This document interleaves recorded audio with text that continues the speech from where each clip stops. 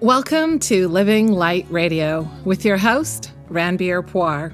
That's me, where we'll give you a dose of inspiration, application, and adaptation every single week so you can embrace the light of your life and live the life of your dreams. I hope you'll join us every Friday. Welcome back.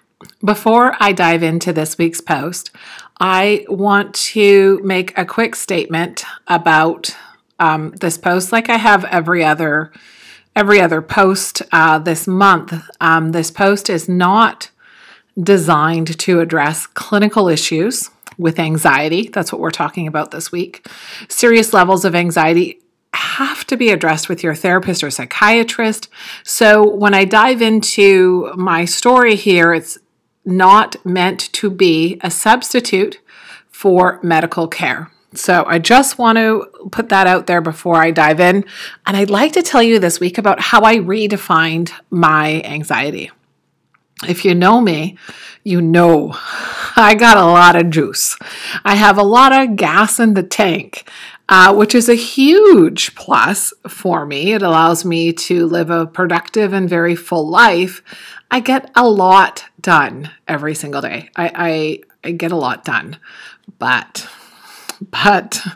there are times when this high level of energy can be a double-edged sword, and I've learned how to manage that in my lifetime, and that's what I want to talk to you about today. I'd like to explain this by sharing a quote from my, fellow countryman, Deepak Chopra. He says, "The best use of imagination is creativity. The worst use of imagination is anxiety." End quote. Yep, if I don't use up the energy in my tank each day to create, it piles up inside of me, so to speak, and it creates a restlessness within me. It starts small, but like compound interest, it can build and build and build, and boom, it's huge, and not in a good way. I've lost control over my thoughts, and before long, this type of thinking starts to create a very palpable physical response. I begin to feel anxiety in my body. Anxiety that makes me feel nauseous, anxiety that makes me feel panicked. My heart races and my body starts to shake just a little. I can't eat. My mind races. It races so very fast. My anxiety puts blinders on me. I can only see what it allows me to see. But the focus is never on a positive goal or outcome. It can be debilitating. When I get anxious, I get dark. I can only focus on one outcome, and that is everything in my life falling apart, and that I'm left alone and broken beyond repair. That's what it used to do to me. For me, anxiety applies only a negative filter, and it looks for proof to validate my fear. Since I'm a very creative human being, finding that proof is easy to find or imagine, right? It's easy. I also look for ways to blame myself, so my inner critic can be validated. My anxiety is the voice of my inner critic, and it's telling me I haven't done enough. So that's how it used to be for me for the first half of my life. But something incredibly surprising happened for me when I began to reframe my anxiety as excess energy. When I did this, I began to feel like I had some control over it. The transition to this belief was slow at first, but then the dots connected and I got it.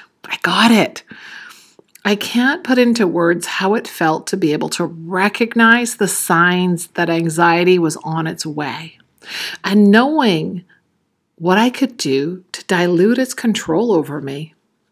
It changed my life.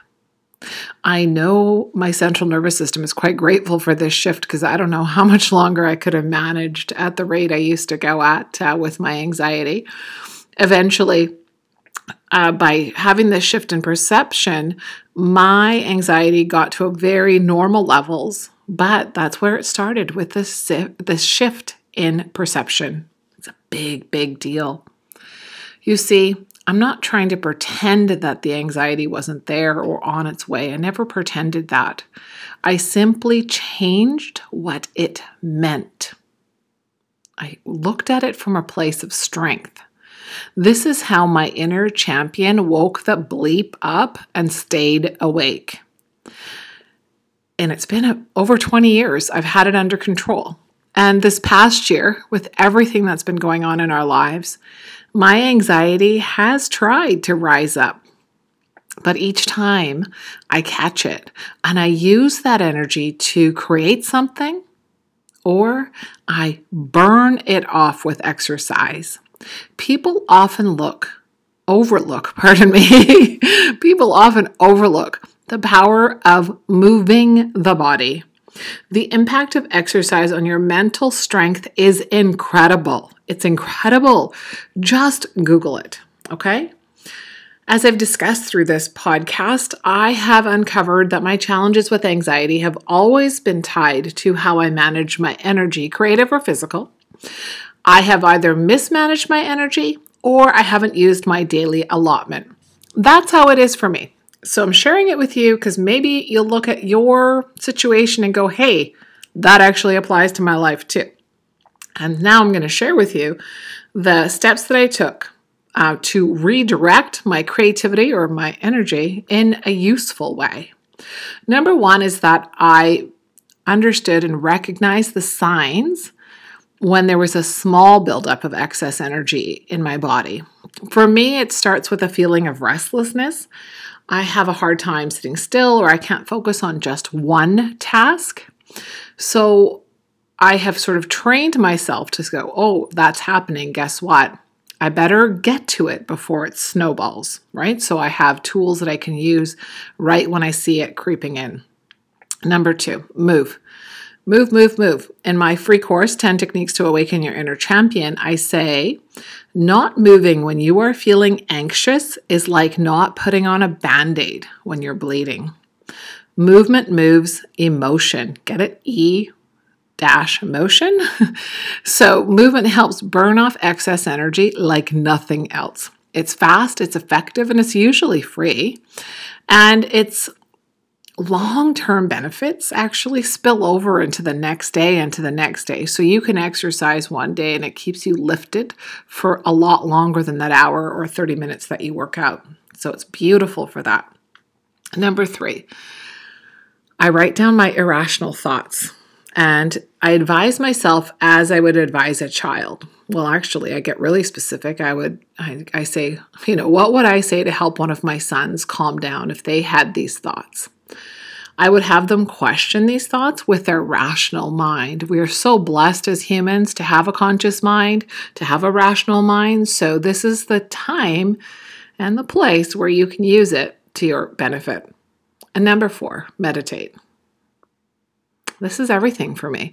When I meditate, it's like I can vacuum up that excess energy, excess thoughts, and I'm left with a clean working space.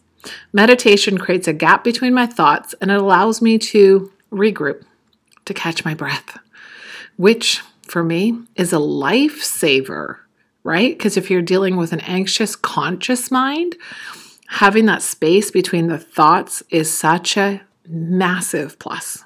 So meditate. Those are my 4 tips. I got to tell you, it took me years to recognize that I have the level of energy of a wild horse. Left untamed, I would probably destroy much of what's around me and, more importantly, what's inside of me.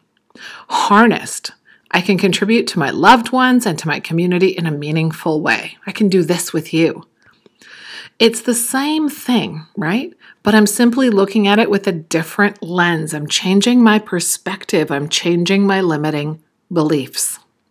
Remember the quote I started with, from Dr. Chopra, the best use of imagination is creativity. The worst use of imagination is anxiety. It's a small shift, but it's created a monumental change in my inner and my outer life. And I'd like to know about you. How do you manage your energy? How do you manage your creativity, your imagination? How do you help yourself use it to create? And how do you manage putting that into your daily practice? Please share your thoughts with me on our website, www.freewithin.me/anxiety. I look forward to connecting with you again next week. And please don't forget to share this podcast with anyone you know that's struggling with anxiety and needs some help reframing it and needs some help learning how to manage his or her energy in a really productive way. Because I could tell you, if I can do this, I know you can too. I hope you have a wonderful, wonderful day. Thanks for tuning in today. Please don't forget to subscribe to this podcast and to visit our site, www.freewithin.me. Talk to you next week.